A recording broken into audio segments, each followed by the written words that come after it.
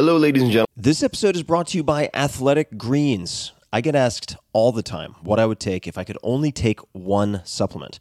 The answer is invariably Athletic Greens. I view it as all-in-one nutritional insurance.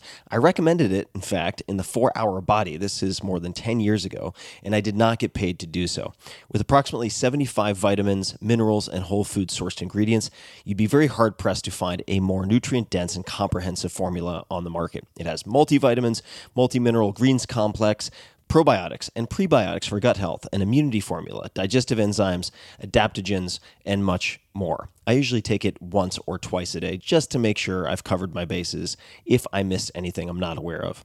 Of course, I focus on nutrient-dense meals to begin with. That's the basis. But Athletic Greens makes it easy to get a lot of nutrition when whole foods aren't readily available. From travel packets, I always have them in my bag when I'm zipping around. Right now, Athletic Greens is giving my audience a special offer on top of their all-in-one formula, which is a free vitamin D supplement and 5 free travel packs with your first subscription purchase. Many of us are deficient in vitamin D. I've found that true for myself, which is usually produced in our bodies from sun exposure. So, adding a vitamin D supplement to your daily routine is a great option for additional immune support. Support your immunity, gut health, and energy by visiting athleticgreens.com/TFS. You'll receive up to a year's supply of vitamin D and 5 free travel packs with your subscription. Again, that's athleticgreens.com/TFS, as in Tim Ferriss Show. athleticgreens.com/TFS. The comfort of your favorite seat is now your comfy car selling command center, thanks to Carvana. It doesn't get any better than this. Your favorite seat's the best spot in the house. Make it even better by entering your license plate or VIN and getting a real offer in minutes. There really is no place like home. And speaking of home, Carvana will pick up your car from yours after you finalize your offer. Visit Carvana.com or download the app and sell your car from your comfy place. Gentlemen, this is Tim Ferriss. Welcome to another episode of The Tim Ferriss Show. This episode is brought to you by the Tim Ferriss Book Club. Check it out on Audible. These are books that have had a huge impact on my life. Audible.com/Tim's Books. What you're about to hear is part 2 of a multi-part conversation with Tracy DiNunzio, founder and CEO of Tradesy. She talks about hustle. She talks about lessons learned. She talks about big mistakes made. And above all, she talks about perhaps learning to fly after jumping off of the cliff. She's very impressive. If you didn't catch the first part, you might want to do that before venturing in. But if you don't mind your stories as more of a jigsaw puzzle, then by all means, keep on listening. The questions bounce all over the place, so chances are you could get value out of this even if you don't listen to part 1. So without further ado, please enjoy part 2 of The Tim Ferriss Show with Tracy DiNunzio. Optimal minimal. At this altitude, I can run flat out for a half mile before my hands start shaking. Can I answer your personal question? Now would seem an appropriate time. What if I did the opposite? I'm a cybernetic organism, living tissue over metal endoskeleton.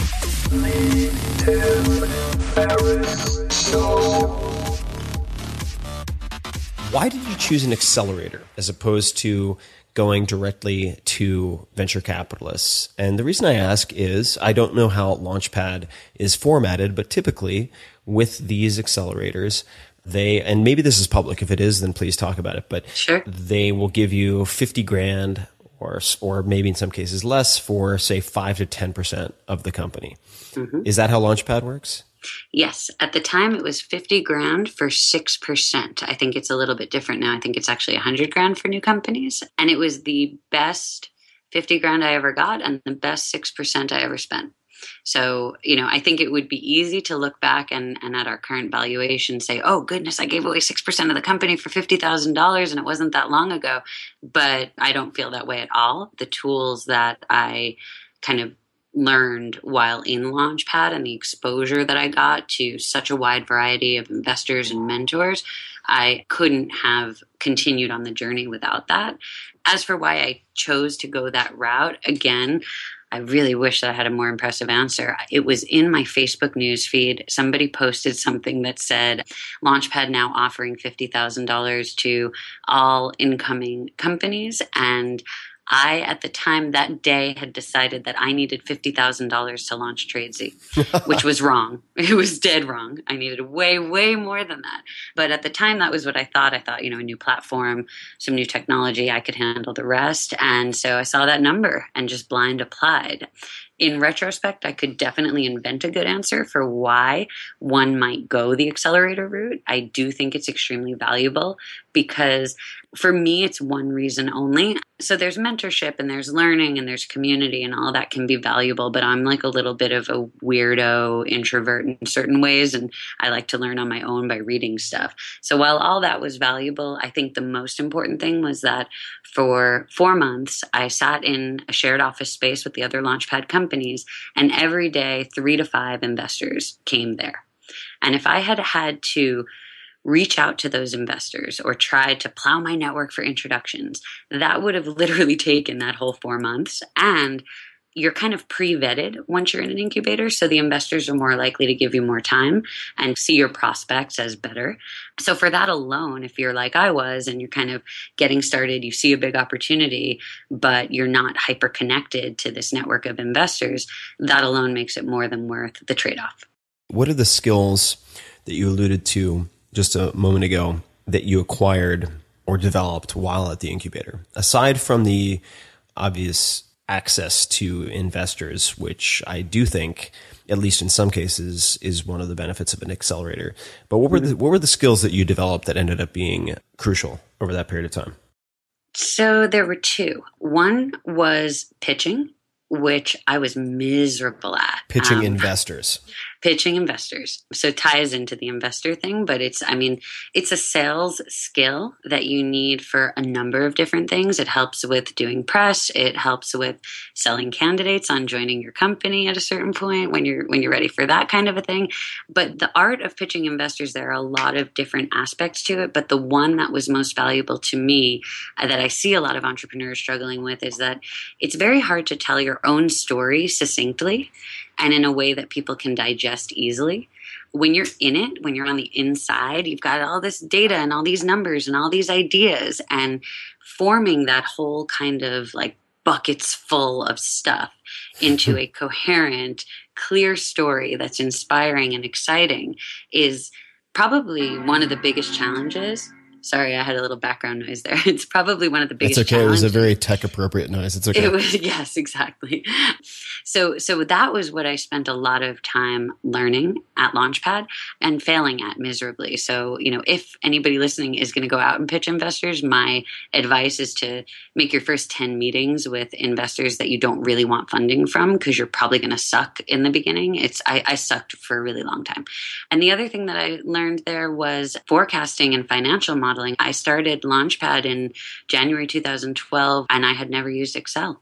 And the investors who ended up leading our seed round, Rincon Venture Partners, there was a guy named Jim Andelman, who's now on our board and led our first round, who was involved in Launchpad. And he would come in every week, meet with me and say, well, you need a financial model. And I'd put something together and he'd show me what I did wrong. And I'd go back and try again and try to act cool, like I didn't stay up all night trying to make all those numbers fit together. And so 2 things happened there. I learned how to forecast and how to use Excel, which was a really necessary skill. But more importantly, I saw how thoughtful investor approaches an entrepreneur at the early stages when so much is uncertain. And so I look back on that and I see that to have a really quality investor come in and really be your partner, you kind of do have to build a relationship that progresses. So it's always good to start that relationship early and to go back to every meeting with them, having made some progress on the very specific things that you talked about last time. So I learned how to model, and also I learned how to prove myself to investors through that process. And in the pitch itself, the Tradesy pitch, or the presentation, depending on how we look at it, what were your biggest mistakes that you made? And I agree definitely with the fact, and I think it is fact, that pitches fail from too much information, not too little information. And that's true for writing and teaching also. But aside from just concision, if that's the right word, conciseness, I have no idea. I'm no writer or anything. One of those. Yeah, one of those. I don't know either. Brevity. There we go. I'll pull a Porky Pig substitute. Aside from that, just really tightening the valves and making it more concise. Aside from that, what were the biggest mistakes that you made in your pitches before all the practice? So that brevity thing is number one. I won't belabor the point, but it reminds me of a quote that's often misattributed to Mark Twain. I would have written you a shorter letter, but I didn't have the time, which just alludes to the amount of laboring it takes to take your very big, wonderful, long idea and shorten it down into something digestible. I think, the other big mistake that I made was, well, two things. One, I obsessed over metrics that are impossible to derive. So I probably spent 3 weeks trying to figure out the size of our target market. Realistically, it's just, and I see, it sounds so simple, but I see entrepreneurs doing this all the time because you get really stuck on certain very big numbers that seem very far away. And I just had this idea that everything in my deck had to be so defensible that I would fall down rabbit holes and waste time researching things that didn't really matter. So I think, don't make that mistake. Rather keep the focus on telling the story, because the story is really what, if you overestimated your size of market by 20%, nobody else knows how to find that number anyway. So it doesn't matter. You could just as well say it's huge as long as it is, and everyone understands. So that's like a small thing. And then in the actual pitches, I just had no confidence. It was early. It was all new. I was just getting my feet wet, and I was really eager to share a lot, but I didn't know how to play it cool and surface the headlines and sit back and wait for the investor to demonstrate interest in certain areas so I could expound. I would just kind of dive in and try to tell them everything I knew about every little point because I wanted to prove that I was knowledgeable. And if you've gotten the meeting, you're probably knowledgeable enough. It's better to go in with a baseline expectation that everybody assumes everybody else is qualified to be here and not overdo it, which I think does reveal a lack of confidence. Which, by the way, for people listening, is also true, and I hate this term, but we'll use it for lack of a better substitute, in any type of in-person networking. And I'll just call it socializing that might become professional. The eagerness, and not to stereotype, but guys usually have trouble with this more than women, not always, is this desire to prove that they are the smartest person in the room by just brain vomiting information at people. Yes. It is not endearing, and it does not help. It's unimpressive. Yes. Yeah. And by the way, it's also true in dating. The same dynamics apply. The eagerness, I think that's relatable for a lot of people, because a lot of people who might have kind of figured out how to deal with dating, but haven't figured out how to deal with entrepreneurship. You wouldn't go on a first date and run up to someone and be like, listen, I have all these great qualities and I'm going to be a great dad. And, so if you wouldn't do that, the same applies to an investor. They're a human being. They want to feel like there's other interests out there. You're not falling all over yourself. You're not desperate. Because if you have a quality business, you'll feel desperate at times, but you don't let it show. How to date a venture capitalist. That's a headline that somebody could use. Oh, goodness. Terrible, but also incredible clickbait. Yes.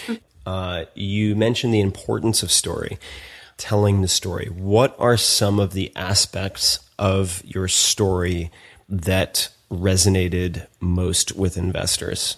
And you can give me the exact verbiage if it helps. I mean, it might be a little past that point in your development, but what are the pieces of the story that really struck people and got attention?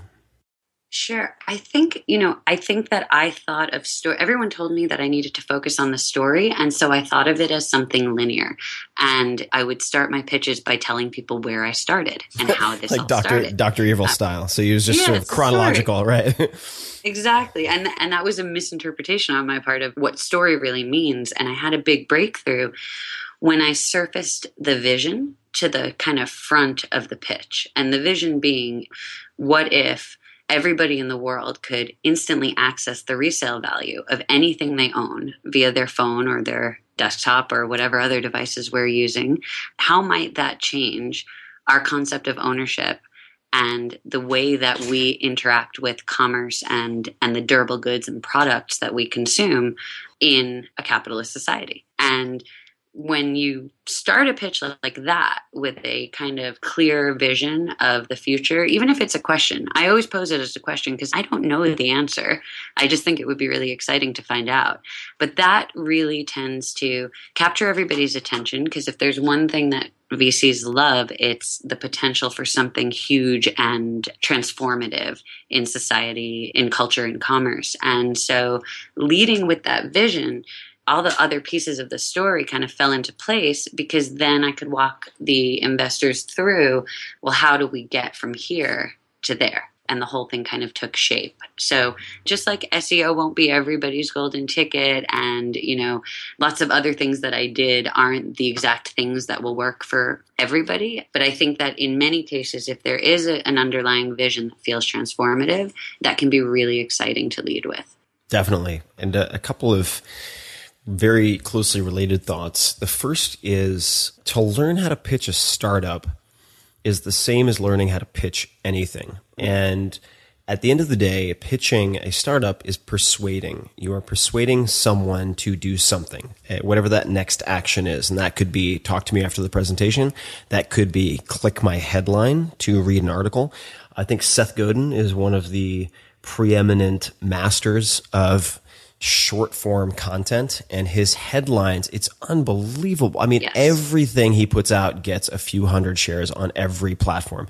It's incredible. And you can learn a lot about headlines, opening slides in a deck or questions by looking at what Seth writes. Another way to do that, and this is going to get a couple of laughs, I'm sure, but look at a homepage like Yahoo. I actually look at the homepage of yahoo.com almost every day just to see how they're testing headlines, because I find it so fascinating. And then lastly, I would say watch TED Talks that have amassed more than 3 to 5 million views. Why 3 to 5 million? Because there are a lot of people out there who recognize that a good TED Talk could be the meal ticket to a book deal or whatever, so they can manufacture 1 million views, even if they have to pay for it, which is disgusting, but it's true.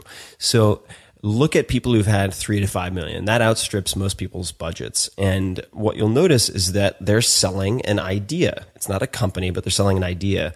And the process is the same. So those would be just a few thoughts on that. Now, you get this funding, then what? What happens? And what are the most important decisions in retrospect that you made with that money?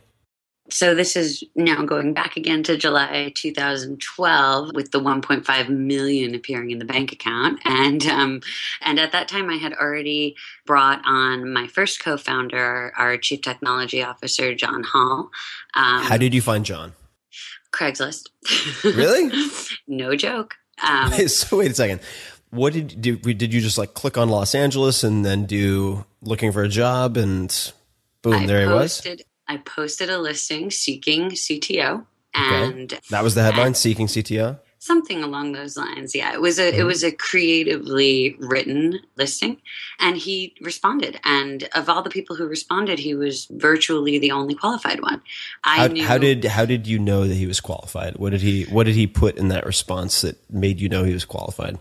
So he was at the time the West Coast director of technology for Cars.com. And before that, he had been a director of technology at Shopzilla. So just based on his resume and the fact that both of those companies are marketplaces of sorts, I knew that he had kind of the chops. I was not qualified to interview a CTO because I didn't understand enough about back-end technology at the time to even really vet his skills. So I did something kind of funny. I was still using my outsourced dev shop here in LA to do all of our technology work. And I just brought him in to meet the guys that had been helping me with Recycled Bride for a few years. And they helped me vet him. But I hired him in the first meeting, really. The vetting came after. And more than anything, I got incredibly lucky because I really didn't know how to go through a proper hiring process, but it's worked out beautifully and we're happily ever after. So that was the first very important thing. But that did happen kind of pre-funding because a lot of the investors that I was meeting with, and even Launchpad at the time, they were concerned that I didn't have a tech team and that I didn't have I can understand the concern. Yes. They were like, well, how are you going to build this $1 billion company using that dev shop. And so I had made an agreement with Sam Teller, the director of Launchpad, when I signed on. It was actually a funny story because initially after our first meeting, I could tell that he had some doubts, and I knew that his biggest doubt was the fact that I didn't have a technical co-founder, which was a prerequisite of Launchpad. So that night I stayed up late and I made him a mini deck called No Technical Co-Founder, No Problem, and just outlined how I would go about finding one as soon as I was into Launchpad and how the Launchpad kind of credentials would help me attract a better partner. That's genius. I love it. Yeah, it was good. Glad I did that. Yeah, good move on your part. So it was a night well spent. So bringing him on was the first key that helped actually get the money in the door. And then once we raised, we were operating out of my living room. And I would say the most important decisions, it's all about people. And so those first 5 or 6 hires who are all still with us and make up kind of the core heart and soul of Tradesy, they all came on between July 2012 and our launch in late October 2012. And those were all the most important decisions by far. But I think, a few other strategic decisions that we made when we saw how much competition there was in the market were also important. For example, we have the lowest commission of any of the resale marketplaces. And we did that for 2 reasons. We wanted to be competitive, but I also had a bunch of data from Recycled Bride that suggested that a higher commission led to sellers engaging in 2 negative behaviors. They would either try to transact off platform to avoid the fee, or they would inflate their pricing, which destroys the kind of beautiful fair market value integrity of a marketplace in order to compensate for those platform fees. So we made some radical decisions around our business model in the early days that were all based on how we saw the market shaping up. And those ended up becoming our key factors in our positioning. So you were talking about positioning before. And I think that we made positioning decisions in those early days very aggressively that really worked for us. And a few follow-up questions, no big surprise coming from me. The first is, you mentioned your Craigslist post for your technical co-founder was creatively written. Could you please elaborate and give perhaps an example? Gosh, I wish I remember more, but it was something along the lines of like, do you have a taste for adventure and an appetite for risk? Come on a crazy journey with a Launchpad LA-backed company. You'll be the second person on the team, and we'll take it all the way. Cool. I dig it. It's very, I think it's Shackleton who was recruiting for his, God, I'm going to mangle this, but Antarctica expedition. And the classified ad was something like, return uncertain, glory guaranteed, seeking rough men, ready for danger and high risk. That's actually, I just was reading something about how the Army is now doing much better at recruiting, or maybe it's firefighters. Gosh, I don't remember, but one of those two has been doing really well at recruiting people because they've changed their positioning, and their ads are now all about how hard it is and how noble it is. And it's like, can you handle this? That's awesome. Yeah. It seems to be really working, and their rates of application are going up. And well, not only that, but they're going to get more qualified people, right? Exactly. I mean, they're going to have to do less vetting after the fact, which is a huge savings. I can't let the cat out of the bag yet, but I'll be launching something soon that'll have all sorts of Shackleton-like caveats for people to sign up for, which I'm kind of excited about. The suspense. So looking at, you take this money, you start building. Now, as a side note, do you think that as far as accelerators go, I'm sure it goes without saying that not all accelerators are created equal. And that's for sure. You have very hot debate at the moment, at least among technologists, Peter Thiel being certainly one of the extremes on one end, about the value of a college education. And I think this applies strongly to many people with developed computer science abilities or a predisposition in that direction. But a lot of people would argue that college is worth it. Other people would argue that college is not worth it. And then there's a contingent that would argue it's not worth going to college unless you can go to, say, the top 20 or 35, because they give you a certain mark of credibility that gives you a hall pass, which is kind of ridiculous, but it is what it is, where everyone assumes that you're smart. based on this association.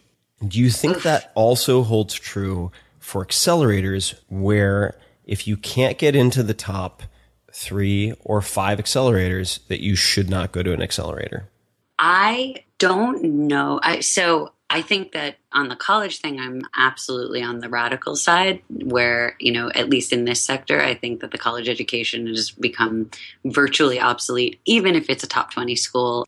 The day you graduate, everything you learned is already obsolete. So it's, things move so quickly. However, I think with accelerators that can be, I don't know. I don't know if that's true with accelerators, because the number one thing that I would look for to get out of an accelerator would be the connections to early stage investors. And I've noticed that even though not all of the accelerators here in LA are ranked high, they don't make the top 10 list, et cetera. Launchpad does, but some of the others don't. The people running those incubators still have great connections, and the VCs who come to town still stop in.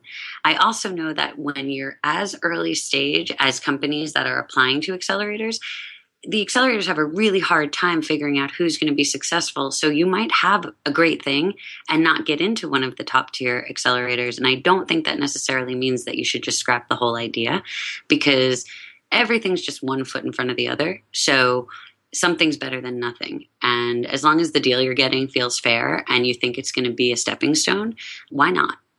Mm-hmm. What are the most, and this is difficult perhaps in some cases to objectively assess, but what would Launchpad consider their most successful companies to date that have come out of their classes? And you don't have to speak for them. You could say, what do you expect someone at Launchpad might say about their most successful companies to date? Oh, well, I hope I don't butcher this. I know that we're one of them now, which is nice. And there was a company in our class called Chromatic that's doing quite well. And there was another company in our class called Big Frame that recently had a healthy acquisition, and another called Chow Now that's really thriving. So that was just in my class. I can't remember some of the better companies that came before us in the 2 classes before, but I know that there were a few, and Sam Teller will be sad that I don't remember all the names of them. He can leave some intelligent yet angry comments on my on my blog post that relates to this. I just noticed, I'm looking at the website, that one of the companies was Listen, LISTN, in the spring 2013 class. And I love that company. That was actually started by a, in this case, female founder who read the 4-Hour Workweek. So I've had a lot of interaction with her. And on that note, I just have to, let's just kind of slay the pink elephant in the room, because I want to get it out of the way. Since a lot of people will be wondering, this relates to the what is it like to be a female founder question. And I just have to vent for a second about this, because I've supported a number of female founders, and I've been told on multiple occasions it's really good that you support female founders. And that rankles me and it pisses me off, because I really could not give less of a fuck about the genitalia that someone has. I only invest in people who are good founders, period. And, I have nonprofit activities, but investing in startups is not one of them. I don't do charity investing. So I'd love to, and you can expound on this in any way that you'd like, but what are your thoughts on being a female founder of a tech company? Yeah, it's funny. We're like the mystical unicorns of the tech world. And and everybody always asks me, and my first response is, I have no idea, because I've never been a male CEO. So I just don't have any data. Like, I don't have a basis for comparison. I can't say whether I've had a harder time fundraising because I'm a woman, because I would have had to go and do the same pitch with a penis in order to really know, if the negative responses, and there were plenty of them, if they were at all related to, the fact that I'm a woman. I will say my views on this have softened a lot. So the whole women in tech conversation is, it's always a headline. It's good clickbait, and people are interested. And for a long time, I kind of said it's irrelevant, and because in my experience, it has felt irrelevant. But at this point, I've met enough female founders and also women who are working on the technical side of startups and the rest, who have experienced things that while nobody can ever say definitively that it wouldn't have happened if they were a man, you kind of get the impression that there's something going on. So I don't want to, disparage or belittle my sisters in arms by saying like, hey, it's no big deal. Although if I'm being honest about my experience, I can't say that I've encountered anything that's felt improprietous or negative. And in some ways, there are benefits too, because, you're certainly along the journey. I got some invites to some dinners last minute where I knew that it was just because they looked at the guest list and went, holy shit, there are no women coming. Let's get, who do we know that's female? And I got to go to some cool events because of that. So I think there's an effort. I guess that the one thing I would say is that I think that there's a real difference between overt sexism, which I don't believe exists that much in the tech sector, and subtle, like behavioral, lightly discriminatory stuff, which I do think does exist, even if it doesn't exist in my world, and it's a difficult beast to battle because it's non-obvious and it's not always clear. And so, I'm kind of on the fence about the whole thing because I guess one other thing I can say is that I until recently, our team was actually very guy heavy. It was like we have a female CEO, 2 other women, and all men on the team for a little while. Now it's much more balanced. I think that as a female-led company, we attract really evolved men, both as investors and as team members. And so I have to say that for the men that are in my world, and maybe there's I've never been called evolved before. I'm very excited about this. I think you're evolved. And I mean, it's amazing. Like the more I talk to our various investors, many of them have daughters.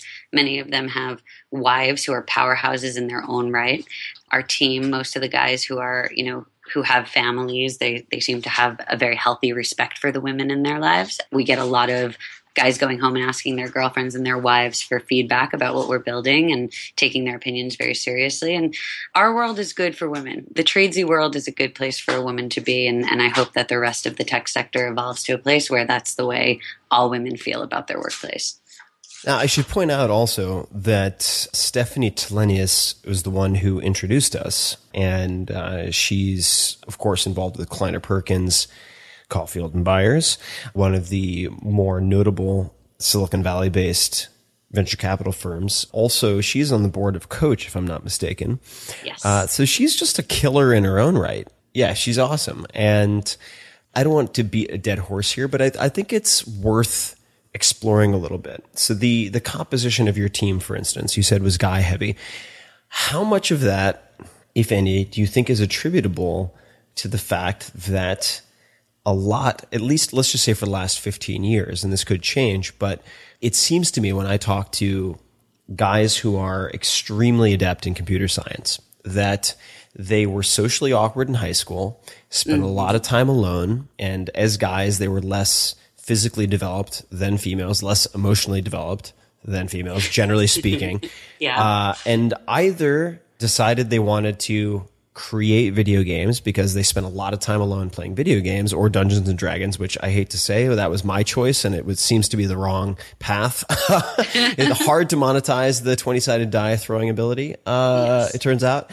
But it seems to be a kind of supply chain issue on some level when you're looking for technical hires. And I'm wondering how you think that's going to change and how important is it that it changes?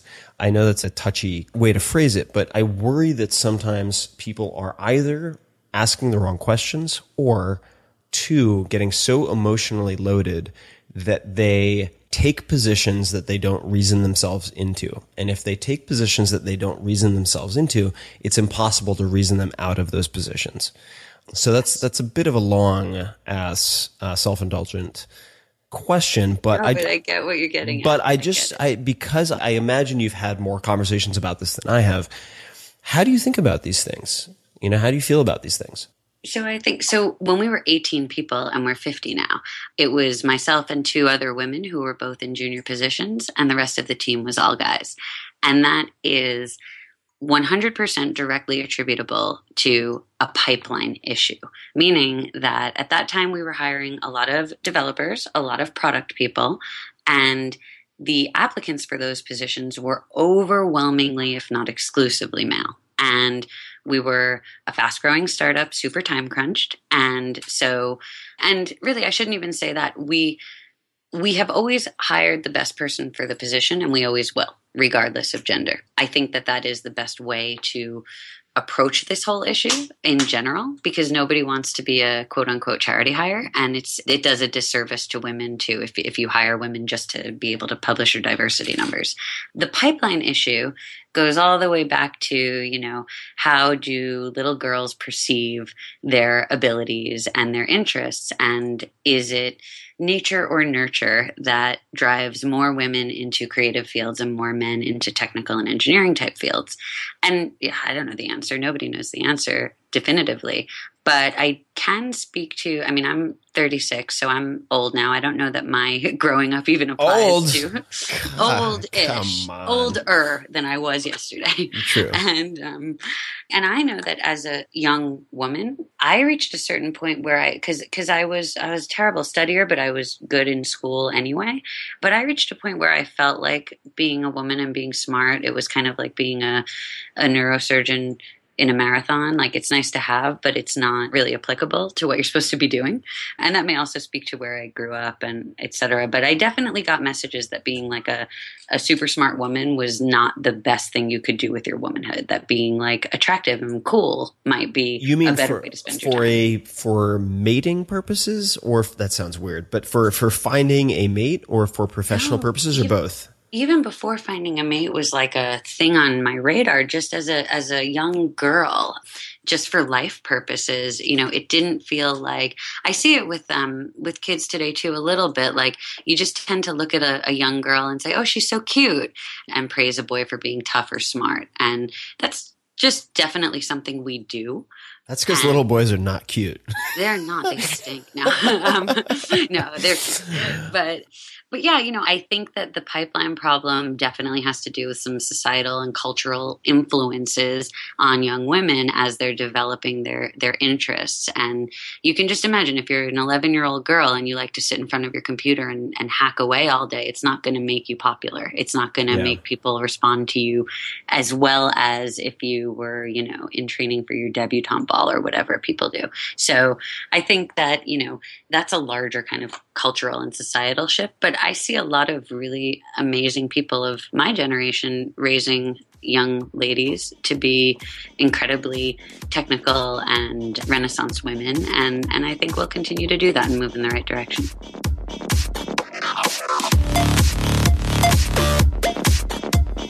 If you want more of The Tim Ferriss Show, you can subscribe to the podcast on iTunes or go to 4hourblog.com. FOURHOURBLOG.com, where you'll find an award-winning blog, tons of audio and video interview stories with people like Warren Buffett and Mike Shinoda from Linkin Park, the books, plus much, much more. Follow Tim on Twitter. It's twitter.com/TFerriss. That's TFERRISS. Or on Facebook at facebook.com/Tim Ferriss. Until next time, thanks for listening.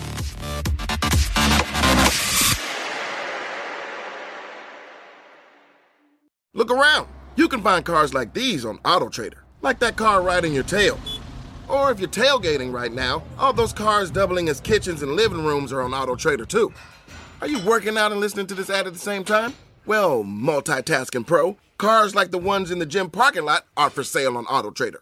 New cars, used cars, electric cars, maybe even flying cars. Okay, no flying cars, but as soon as they get invented, they'll be on AutoTrader. Just you wait.